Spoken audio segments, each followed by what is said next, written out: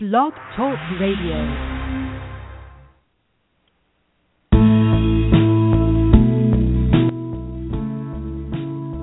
Morning, and thank you for joining us with Three Women, Three Ways. We're the show that kind of tackles some of the more difficult topics, and one of those topics that we're going to talk about today is one that's kind of near and dear to my heart, which is trauma in childhood. I have a wonderful guest, Gwin, who is an attorney, who was the city attorney for San Diego up until 2004, and he has done amazing work in the field of domestic violence, especially child abuse. And Casey, welcome. Thank you so much for joining the show. Thanks, Heather. Great to be with you. Good. You have a very rich background, and rather than just reading your resume, can you just start out by telling us why did you get interested in domestic violence and the impacts of domestic violence on children in particular? Well, eventually it became personal to me, but it didn't start out personal. I grew up in Northern California, went to Stanford University, went to UCLA School of Law. My wife and I moved to San Diego in 1985. I became a prosecutor, and I was actually sick the day they did special assignments in the San Diego City Attorney's Office. And I came back that following Monday, and the only kind of special area that nobody had signed up for was child abuse and domestic violence. Well, and I thought, well, I'm against this. Yeah, I'm against this. I think I'm against it, so I might as well dive into it. I knew absolutely nothing about anything. I was totally incompetent walking into a courtroom, and I started handling child abuse and domestic violence cases in 1985. Amazing. Did you have any special training in this area, or you were just kind of thrown into it?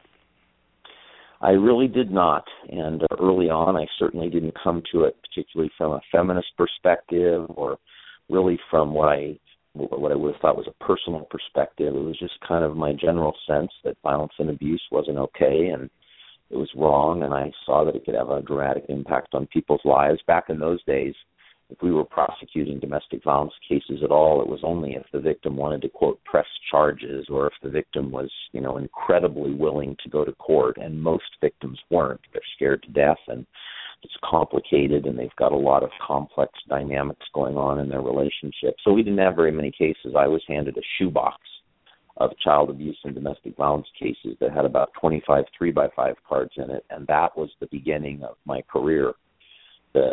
Things changed fairly rapidly, though. Early on, it became very clear to me that victims shouldn't have to press charges, that victims should be able to rely on the criminal justice system to do our job and to try to protect them and to try to hold abusers accountable. So I started doing what was called evidence-based prosecution and said, if you can participate, that's great, but if you can't, if I can prove the case, I'm going to go forward anyway.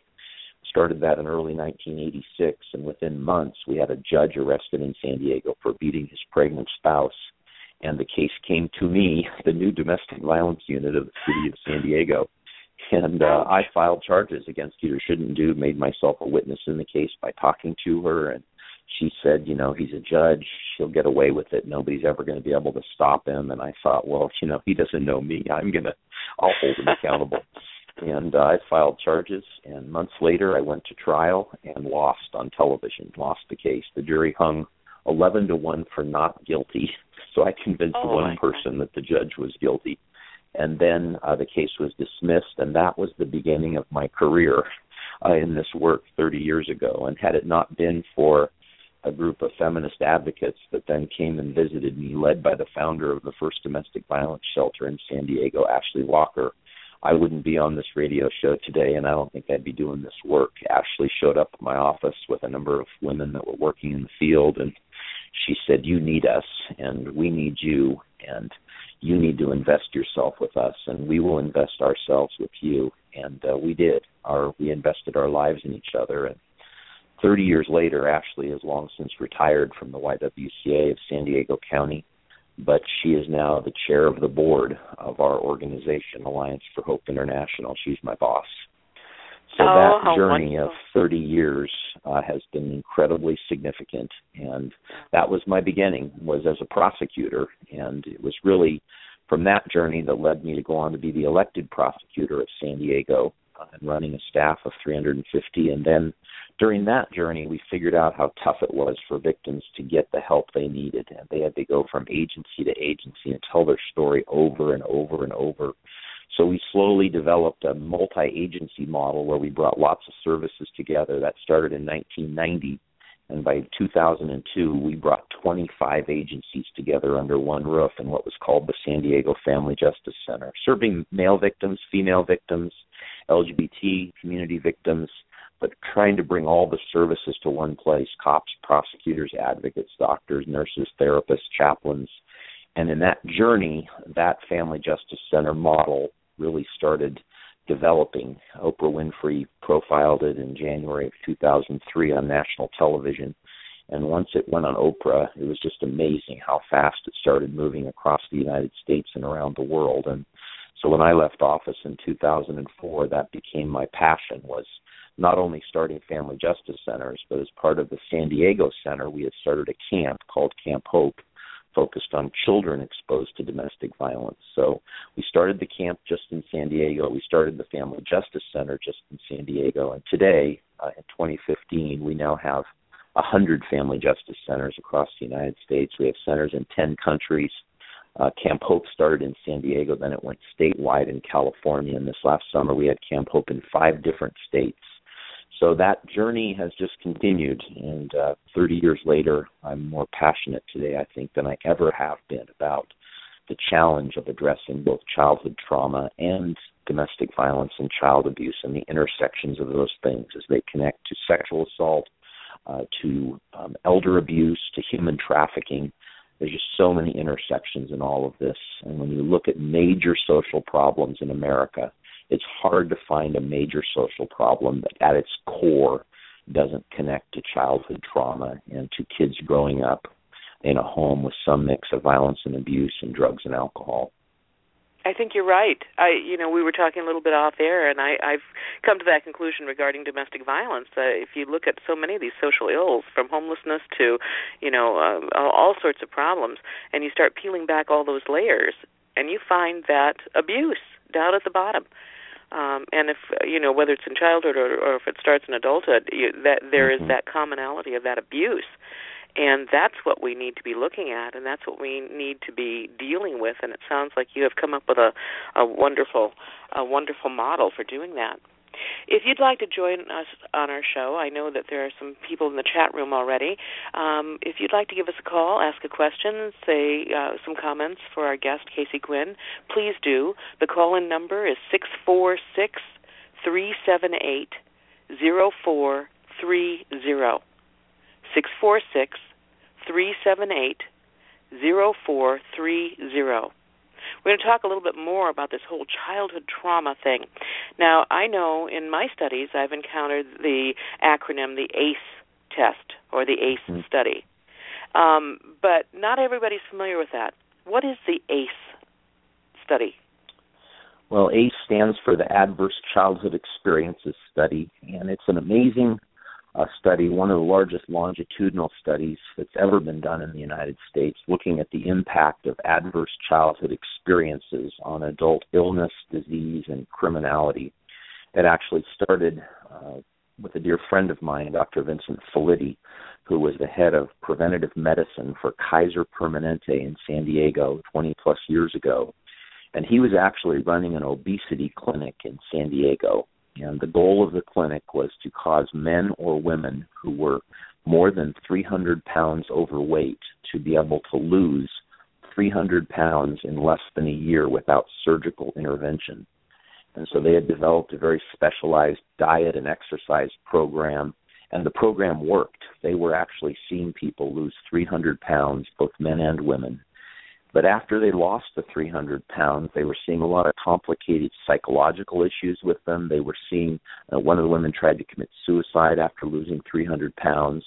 Others would lose the weight and then instantaneously start gaining it again after being so successful. One woman gained 37 pounds in 3 weeks after she had lost 300 pounds. And Dr. Felitti was so, troubled by it. Why would this be? They'd been successful. They'd lost all this weight.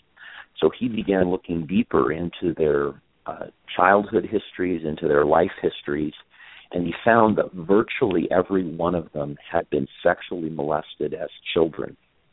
And it became clear that morbid obesity in many situations was a protective mechanism, because morbid obesity is physically protective and sexually protective and emotionally protective.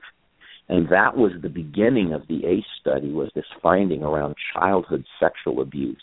And then Dr. Felitti started looking at other kinds of trauma markers that were starting to show up in the lives of some of those he was working with. And soon after that, he got connected to the Centers for Disease Control and Dr. Robert Onda.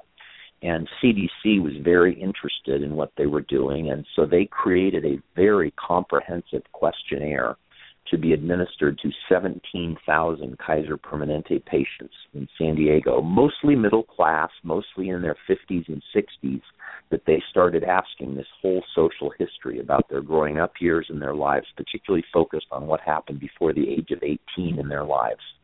And in that journey, they identified these whole series of markers that seemed to be very significant and predictive of later health issues in life. And eventually that was distilled down to 10 questions that make up the ACE test or the ACE scoring index.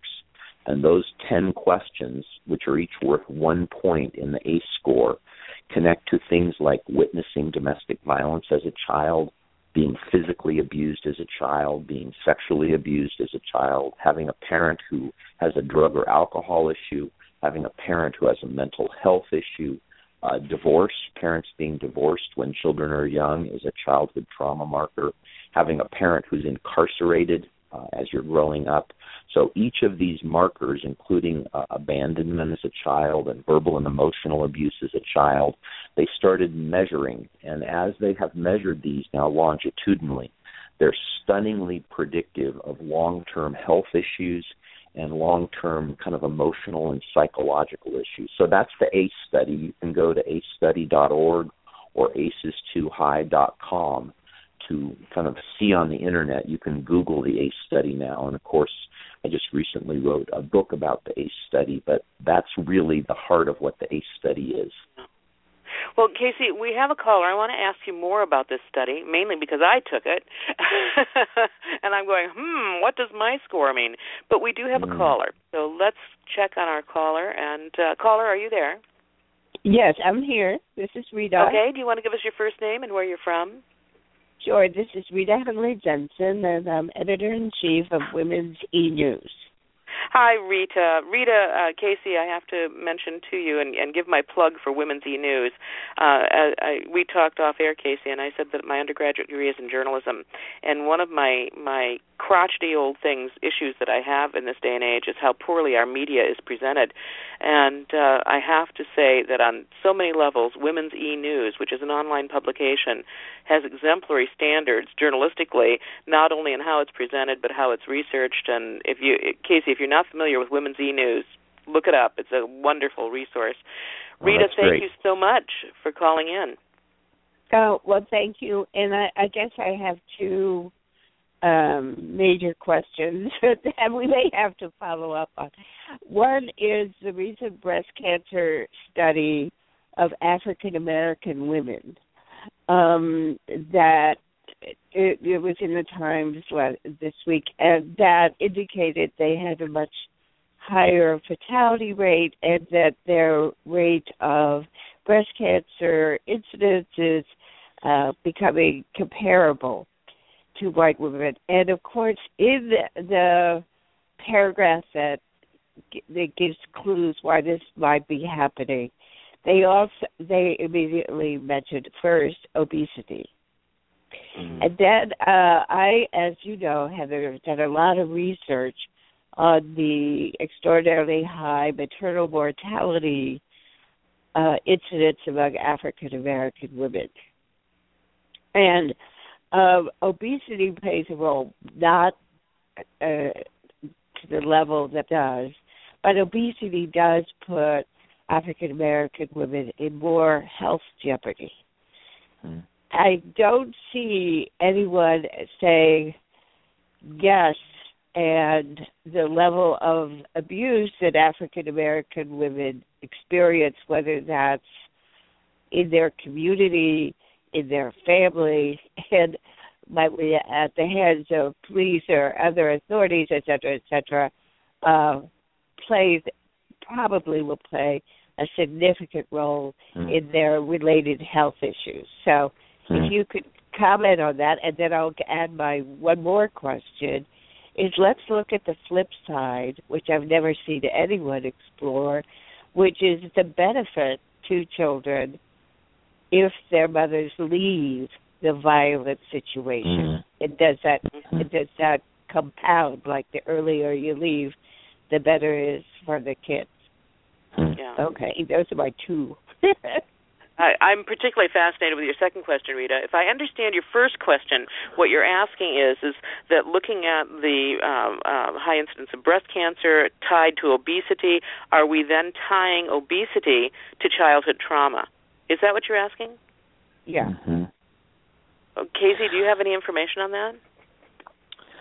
Well, I think it's very interesting, Rita. I appreciate you kind of raising that issue. It hasn't been talked about a lot, but when you read the ACE study, and Dr. Felitti and I just did a national webinar on the ACE study, and this connection to cancer and to compromised immune systems and to coping mechanisms in life from trauma that often include very poor diet, I think are connected to those things. It wouldn't surprise me at all to find a connection there.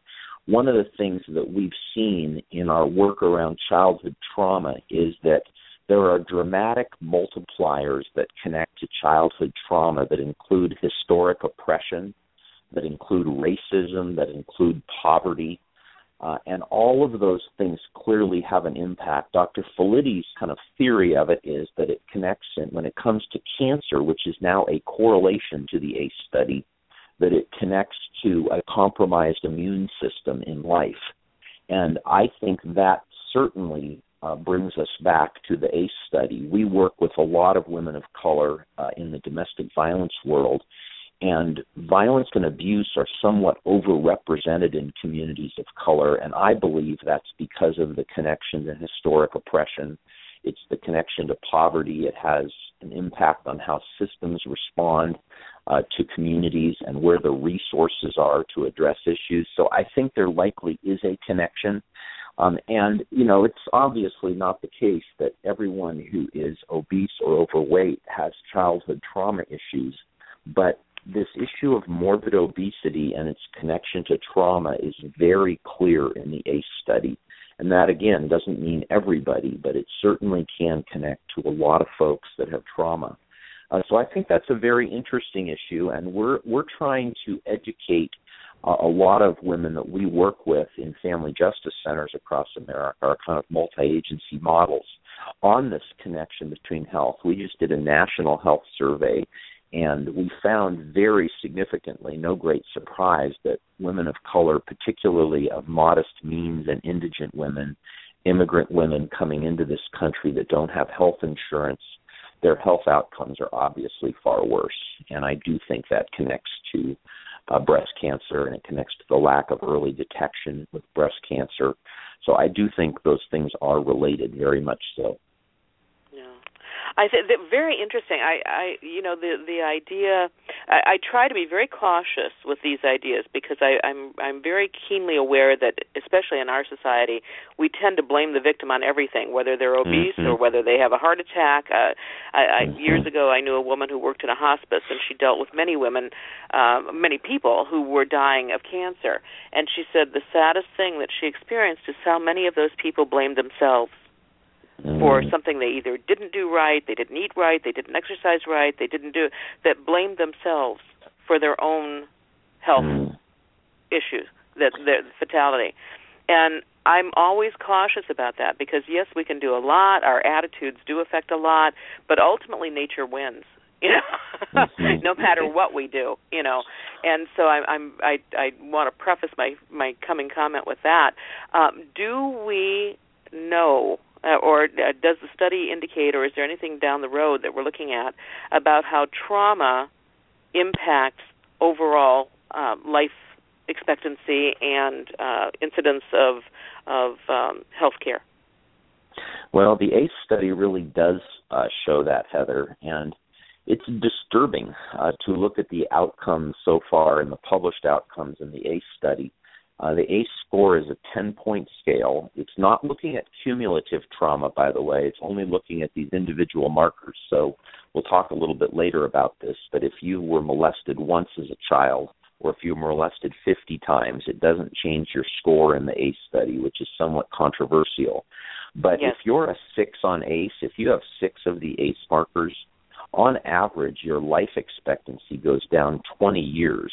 People die 20 years younger if they're a 6 on the ACE scale, and this has been well documented in numerous studies. And that's a disturbing reality. Now, they're not necessarily dying from the trauma. They may be dying from the coping mechanisms from the trauma. They may be dying from health impacts from things that have happened subsequent to the trauma. But overall, if you're a 6 on ACE, your life expectancy goes down 20 years. Wow.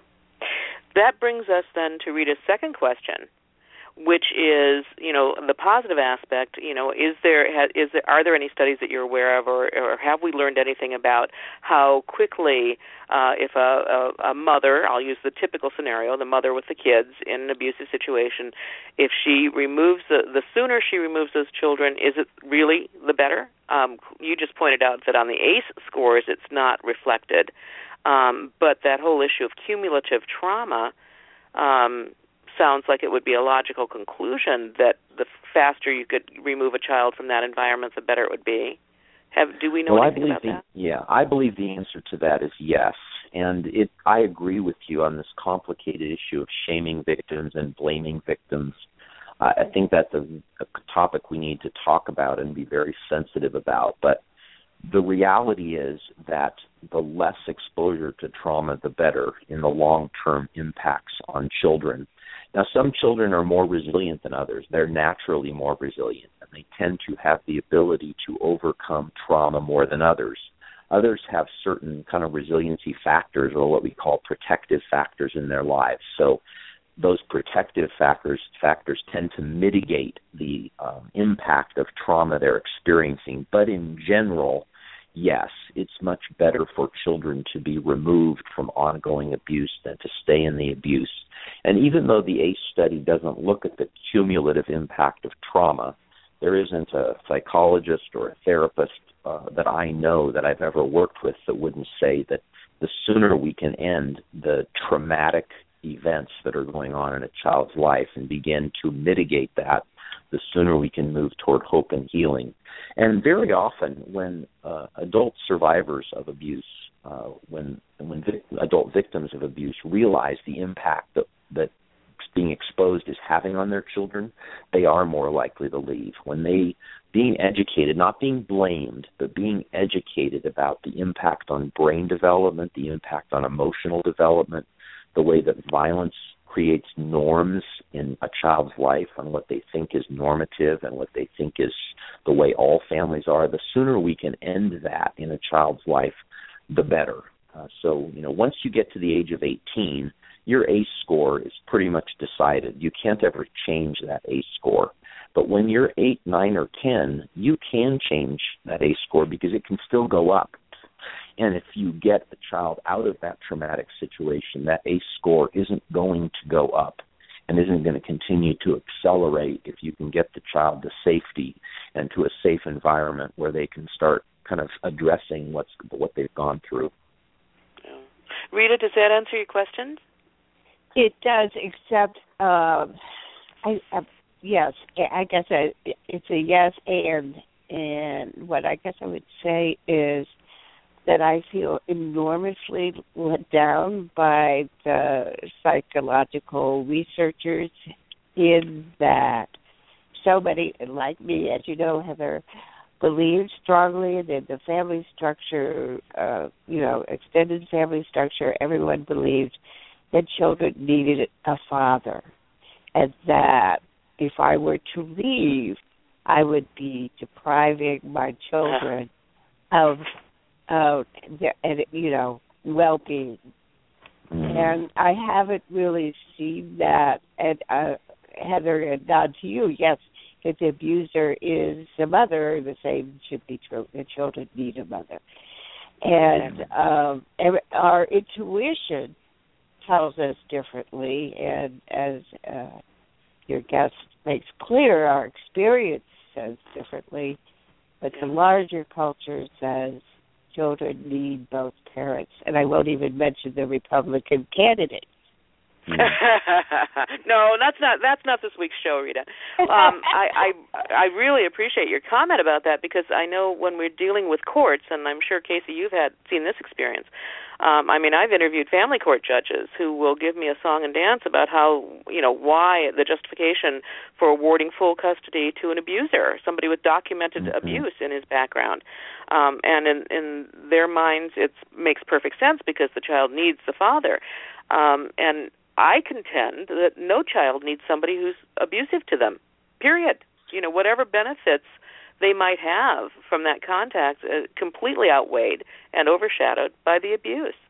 So that's one of my little pet peeves here is, especially the court system the family court system seems to wholeheartedly buy into this notion of every child needs their father, or, for that matter, I don't care whether it's the father or the mother. I think that if that parent is abusive, boom, that negates any positives that could possibly come from that.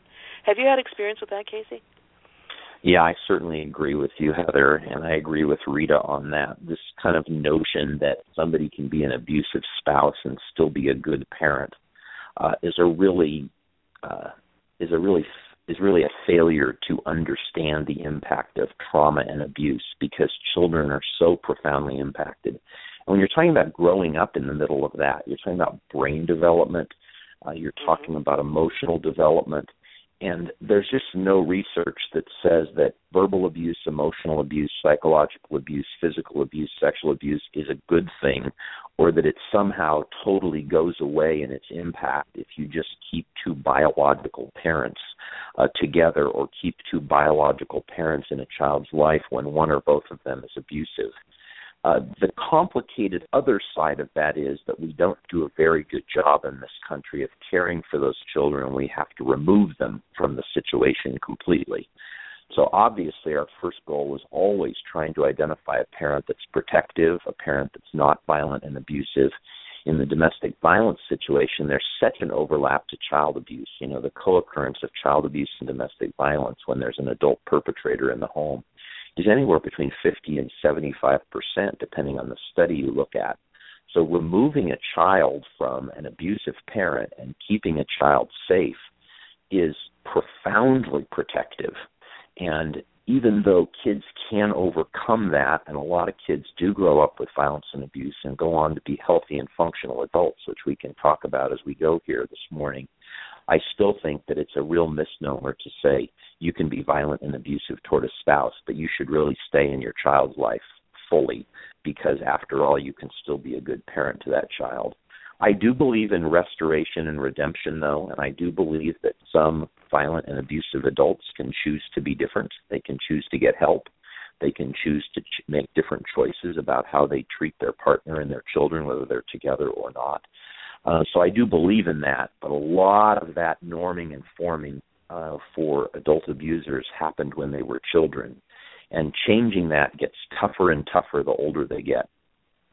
Well, and I think that, that comment, which I agree with in theory, presupposes that somebody wants to change.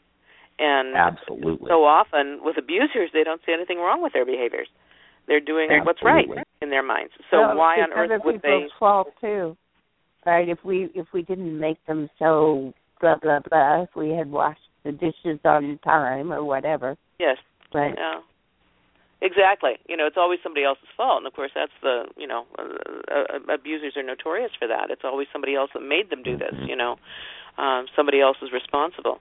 I always say with abusers, the victim has 100% of the responsibility and 0% of the authority, at least in their mind, in the perpetrator's mind. So Rita, thank you so much. Well, that's the great misnomer. Go ahead. No, go ahead, Casey. Okay. I'm sorry.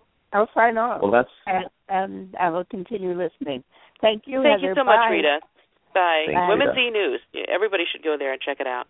Okay. So, Casey, do you agree with my comment about wanting to change? And I do. And, of course, being violent and abusive is always a choice. And, the great misnomer is that somehow people can't make different choices, and they can. Even people growing up with internalized rage from violence and abuse can make a decision to make different choices in their lives. And I think it's rightly so why when someone is an adult and they make choices to be violent and abusive, society seeks to hold them accountable for those choices. I'm not an apologist for people that make violent choices as adults and abuse children physically and sexually and say, well, they were abused too as kids, so it's okay.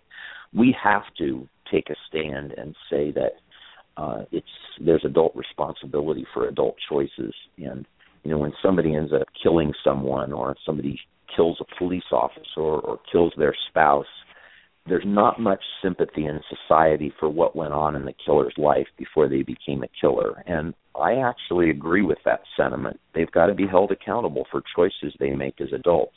However, if we don't look upstream, if we don't focus at what's going on at the top of the cliff instead of the bottom of the cliff, which is where we spend most of our time, we're not going to be able to prevent this in the future. We're not going to become a community that starts seeing less people at the bottom of the cliff. We've got to get to the top of the cliff if we're really going to make change in our society. Well, and I think that the whole analogy of the top of the cliff is a very good one, because we do studies on the aberrant behavior. We do studies on the bad things, but for those of us who grew up in a certain level of dysfunction, you have to reach a certain level of adulthood before you realize, oh, wait a minute, there was something wrong with that. Because as you're going through it, it's just normal. It's normal as everything else.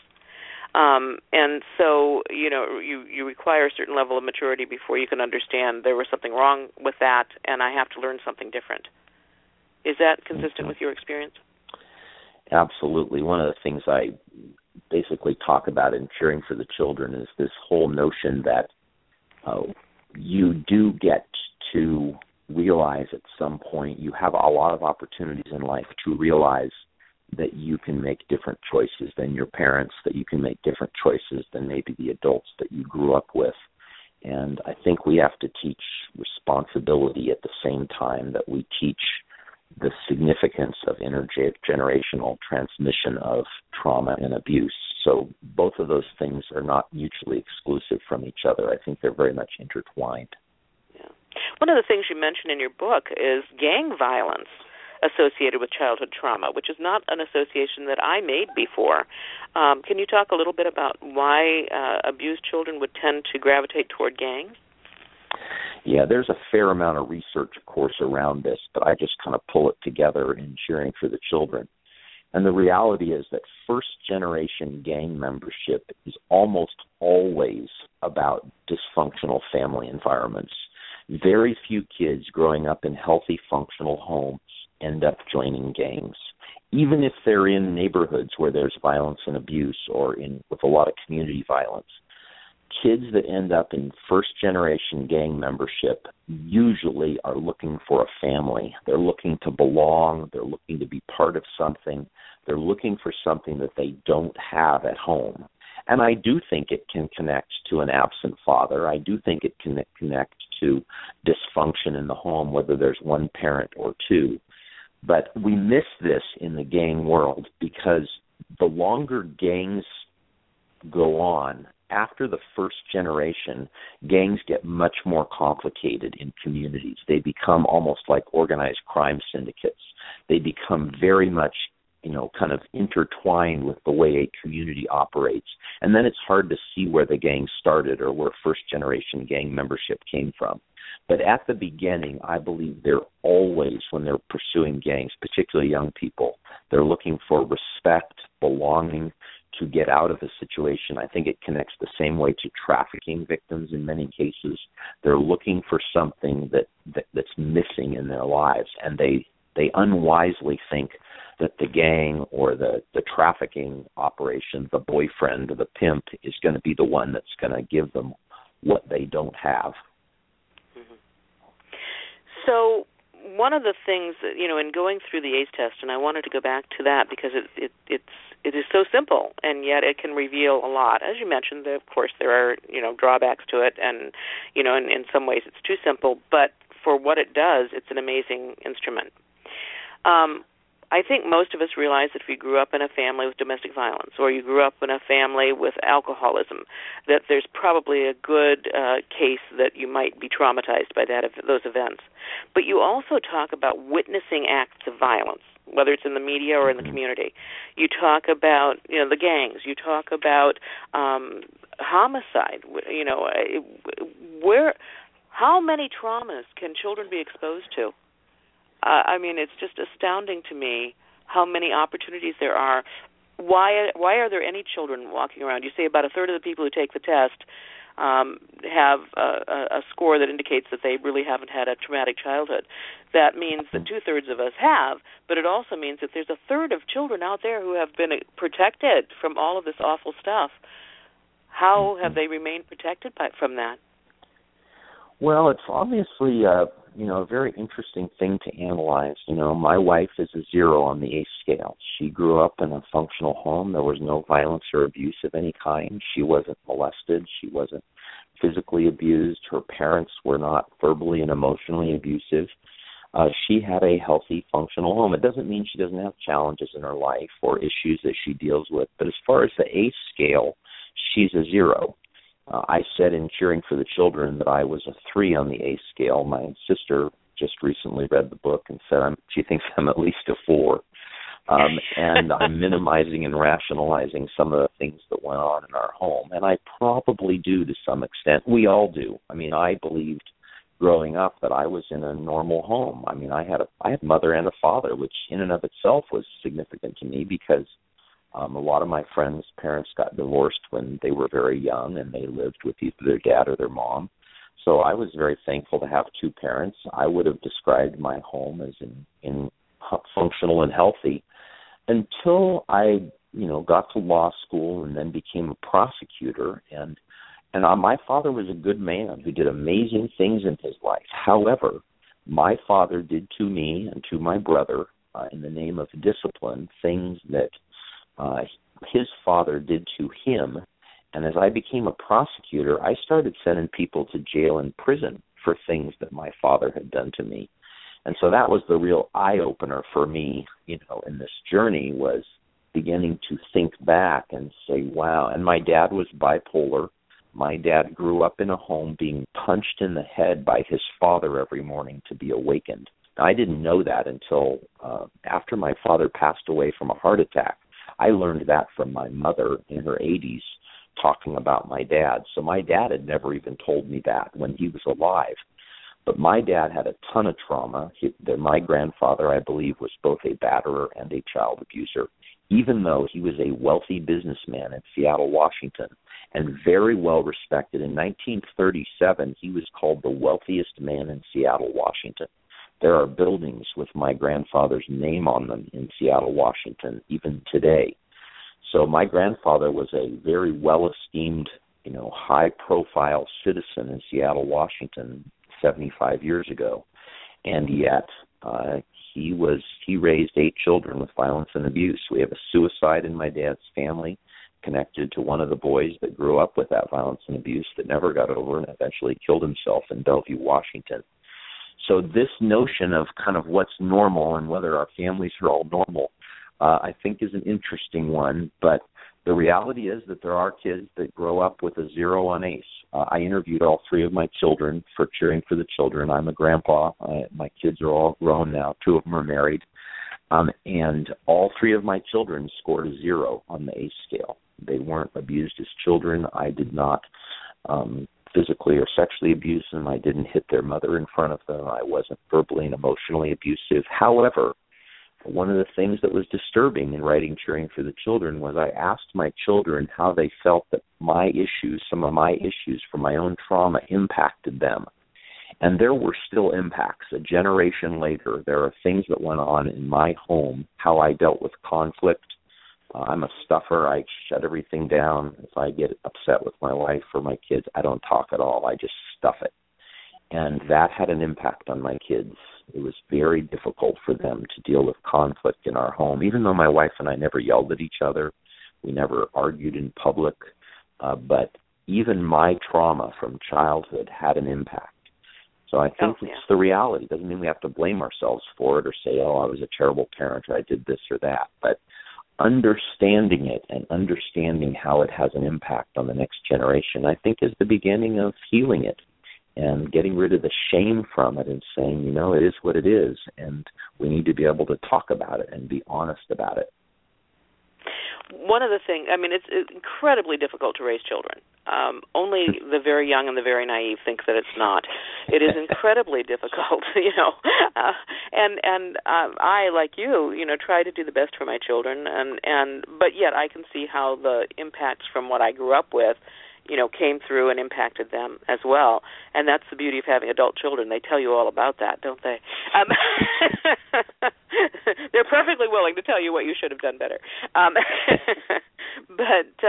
But one of the things that I think bothers me so much is that I always, and impacted my parenting, is that once I realized that what I grew up with was not a normal scenario, or even a healthy scenario, I spent the rest of my life as a parent, as a worker, as a woman, kind of testing the waters on everything.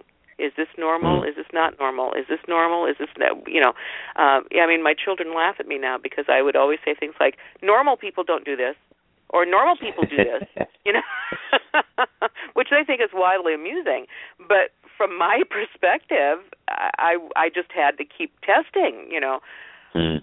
Which leads me to the question of, if you did grow up with this kind of trauma, what can you do about it? What, you know, I mean, are we all destined to spend years in psychotherapy? Are we just destined to just let the chips fall where they may? And then I want to talk about the camp, which is what you have put together to try and nip this in the bud. But as adults, when we're realizing this, what do we do? Well, one of the things I talk about in Caring for the Children is that talking about it and being able to understand what trauma is and what it means to be trauma-informed in dealing with it.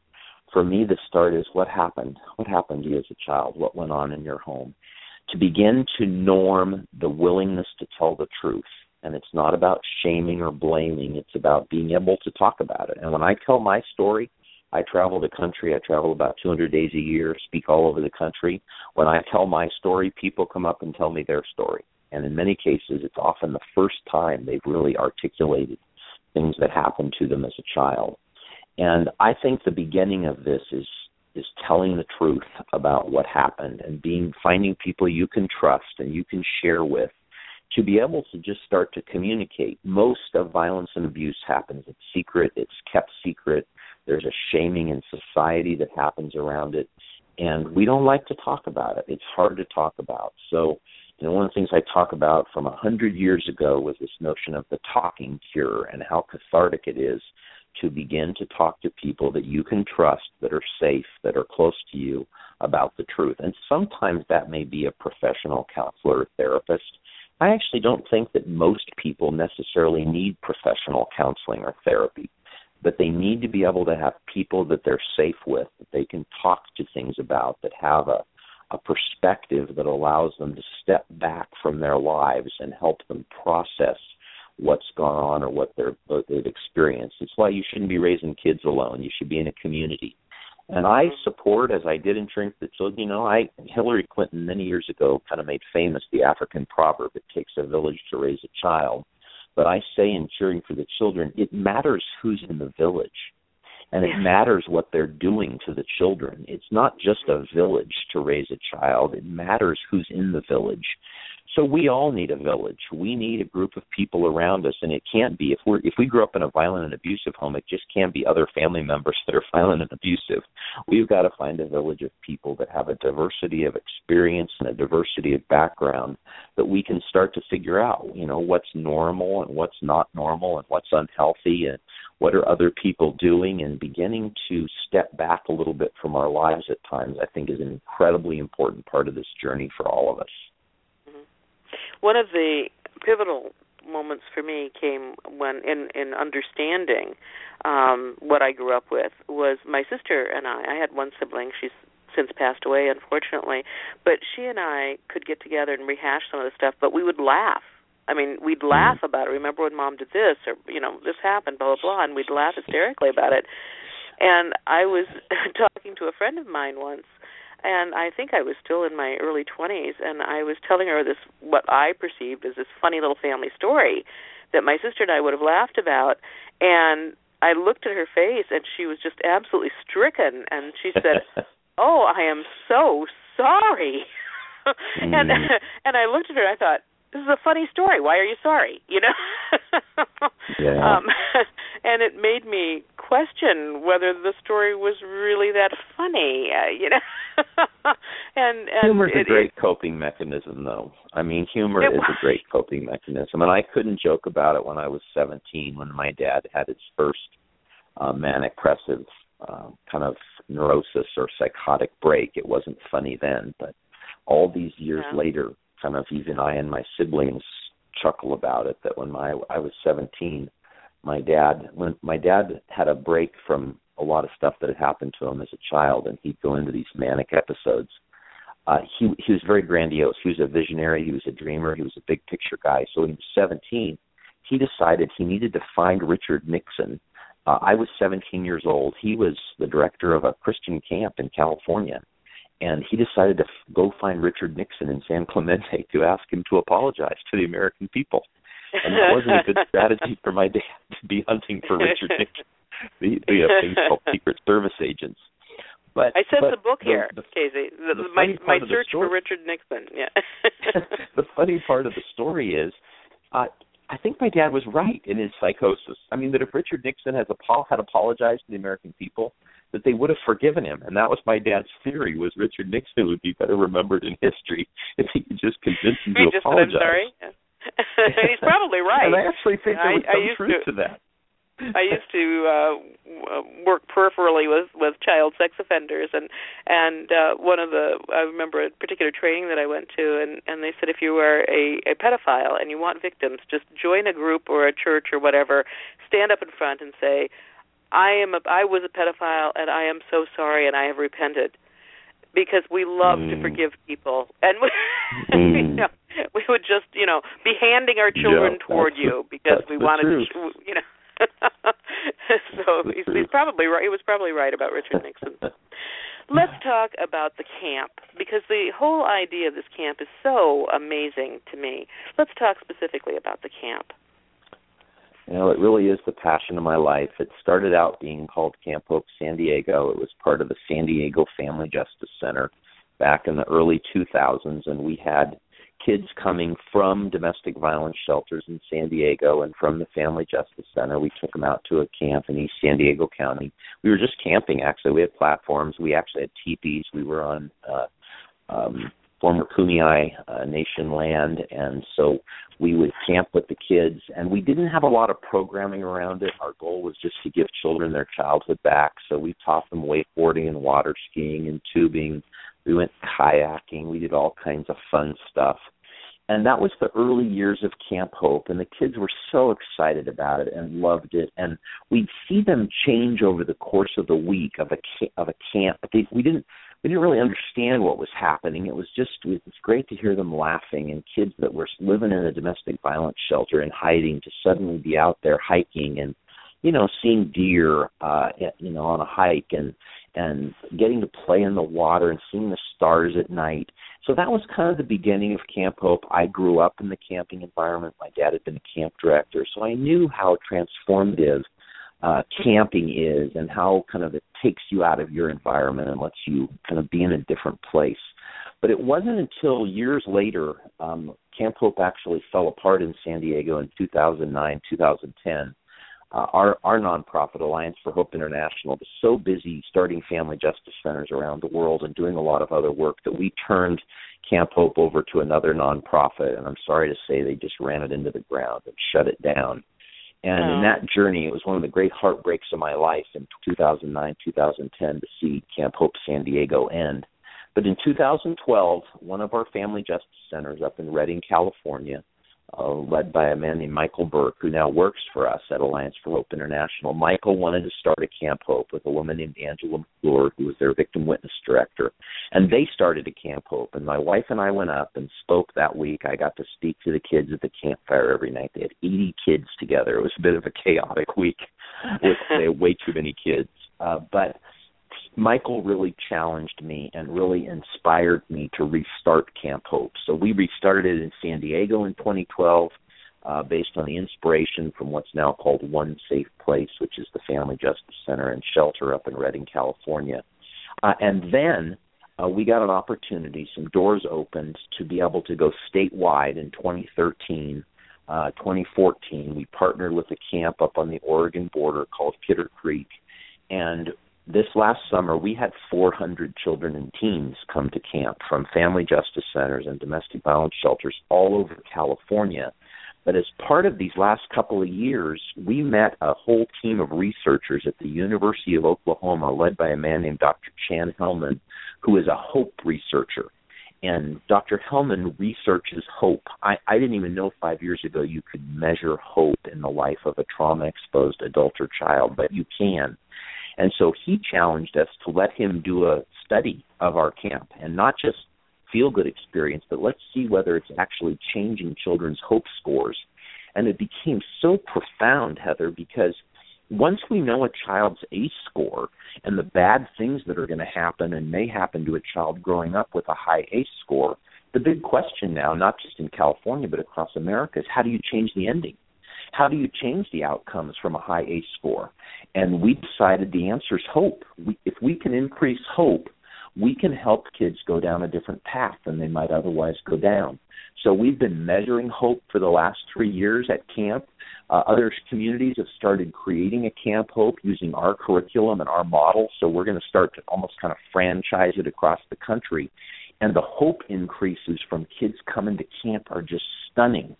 And we're now working with Verizon Wireless, and Verizon wants to help us create a model so that we actually have a program for the kids all year long. So they come to camp for a week. That's the culmination, really. But then they come back from camp, and they get to be in what we're going to call hope circles, where they're meeting with the kids they went to camp with their counselors, with their adult kind of volunteers, or what we're going to call coaches, life coaches that will be with them in this journey. So I am so excited about Camp Hope, and we're starting to brand around Camp Hope America. So we've got a website, camphopeamerica.com, that we're building right now. If you go to it right now, it connects to Camp Hope California. But we're going down this road, and I am convinced that we can change the destinies of thousands of children in this journey. And when I interviewed kids, Heather, for the book, my kids and adults, it became very clear to me not everybody that grows up in childhood trauma, ends up self-destructing or ends up in prison or ends up in trouble. And my question became, what's the difference? What's the difference between those that grow up with violence and abuse that have healthy, functional adulthood and those that don't? And there's two things as far as we can tell, and the research is bearing this out. The kids that make it out, the kids that go a different pathway, have a cheerleader, a mentor. They can point to somebody, adults looking back and say, I had a teacher or a coach, or it was my mother, or in some cases it was my father, or they can point to mentors in their lives that I call cheerleaders. And then they can say, and I had a way to get there, what we call a pathway. So our whole premise for Camp Hope is every child needs a cheerleader and every child needs a pathway. And that's how you change the ending for trauma-exposed kids. Amazing. When I was talking earlier about the realization that I had as an adult when the person didn't laugh at my little amusing story, it sounds to me like you're giving these children years ahead of that experience. So if that was an experience that I had in my 20s, you're getting these kids and giving them those realizations when they're still young enough where they can really affect change in their lives and in their growing up lives. Is that the case? I think that's definitely the case. The National No More campaign, which is a great campaign that a lot of national domestic violence organizations are involved in to try to reduce sexual assault and domestic violence in America. They just supported a documentary called Love Struck. It's called Love Struck, the documentary. An amazing woman named Hannah Williams from New York is the film producer. And she came to Camp Hope last summer, and she interviewed a bunch of Camp Hope kids at camp. And one of them, an amazing little boy named Justice, he's 12. This is his 4th year coming to Camp Hope. His mom gave permission, and Justice gave an interview to Hannah for this documentary. And the insight that he has after 4 years of coming to camp and being with kids that have been through the same stuff he's been through, and realizing that, some of his responses and his internal anger and rage about what happened to his mom and what happened to him, it's not a disorder. I mean, that's why I hate the phrase PTSD. It's post-traumatic stress, but it's not post-traumatic stress. Justice doesn't have a disorder. He has a normal response to an abnormal situation that he's experienced in life. But he's so articulate now at 12, talking about how he blamed his mom for the violence and abuse until he came to camp and realized the violence was his dad's fault and his stepdad's fault, and it was the men that were abusing his mother and abusing him. It wasn't his mom's fault. It's so inspiring to me to hear Justice talk in this documentary, because that's what every child can begin to do, and we can help children contextualize what's happening to them. And camp isn't all therapeutic. I mean, we go whitewater rafting on the Klamath River. We go in high ropes courses. We ride horses. We do a ton of art and drama activities with the kids. But the goal is to help them realize that there's not shame in growing up in this, that they can talk about it with others, and they're not the only ones that have experienced it. And my dad used to say, my dad was an amazing man for all of his issues. He used to say that a person with an experience is never at the mercy of a person with an argument. And your experience is power. Your journey through trauma, that's power. People can cite statistics all day long about child abuse or domestic violence, but man, when you talk to a survivor and survivors get to tell their story and they realize that they're not who they are in spite of what happened to them, they're who they are because of what happened to them, and they can talk about it, and they can celebrate their strength and their resiliency, and they can celebrate the things that have allowed them to survive this. And then we figure out with the kids how to build on those things, those strengths they have that got them through the situations. They were in terrible situations. Last summer, our average score at Camp Hope, we administered ACE to kids 11 to 17 at camp last summer. Their average score was 7. Wow. At the same time, we Casey, just did ACE with kids. I could listen to this forever, but I'm looking at the clock and I'm going, oh my gosh, what happened to our time here? And I do want you to get out the information for people to get the book. The name of your book is Cheering for the Children. Cheering for the Children. Creating Pathways to Hope for Children Exposed to Drama. And it is, how can people get this? Is it on Amazon, I'm assuming? You can access it at Amazon.com. You can access it at FamilyJusticeCenter.com in our own store on our website for the Family Justice Center movement, or on Amazon, either one. It's available both places. Okay. And if people are interested in helping or getting more information about Camp Hope or about Family Justice Centers, where would they go? Yeah, you can go to AllianceForHope.com, which is our umbrella organization. We're building a new website, but we've got a temporary site up right now at AllianceForHope.com. Or you can go to CampHopeAmerica.com and learn more about camp. We want to see it go across America. And we want to see organizations connect with us so that we can develop camping programs everywhere with mentoring attached to it to change the destinies of children. Wonderful. Wonderful camp. I'm so sorry we've run out of time. I really wanted to about some of the ways you address some of your evidence-based programs, your dealing with the childhood trauma, but that'll have to be a second show, so you'll have to come back. Thanks so much, Heather. It has been a delight to be with you. Speak with you, and I have to say, can I say here that my score was a 4, and I really benefited from reading your book, even now, even at this stage in my life. So I recommend the book. Get it. It's great. I always end our show with a quote, and so many of the quotes, I try to find quotes that are a little bit hopeful, no matter what our topic is, and I think I found one. This is from an author, Michael Gruber, and he wrote The Good Son. As a matter of fact, I had a terribly traumatic childhood, but afterward I sort of re-raised myself. And I think that when we don't have resources out there, we do have to kind of re-raise ourselves. And thankfully, there are places like Camp Hope that can help people do that. So thank you so much, Casey Gwin, for being with us. I've learned a lot. I've enjoyed speaking with you. I wish you continued success. And thank you for being on our show, 3 Women, 3 Ways. Please join us next week. We'll tackle another topic having to do with domestic violence issues. So thank you for joining us on 3 Women, 3 Ways.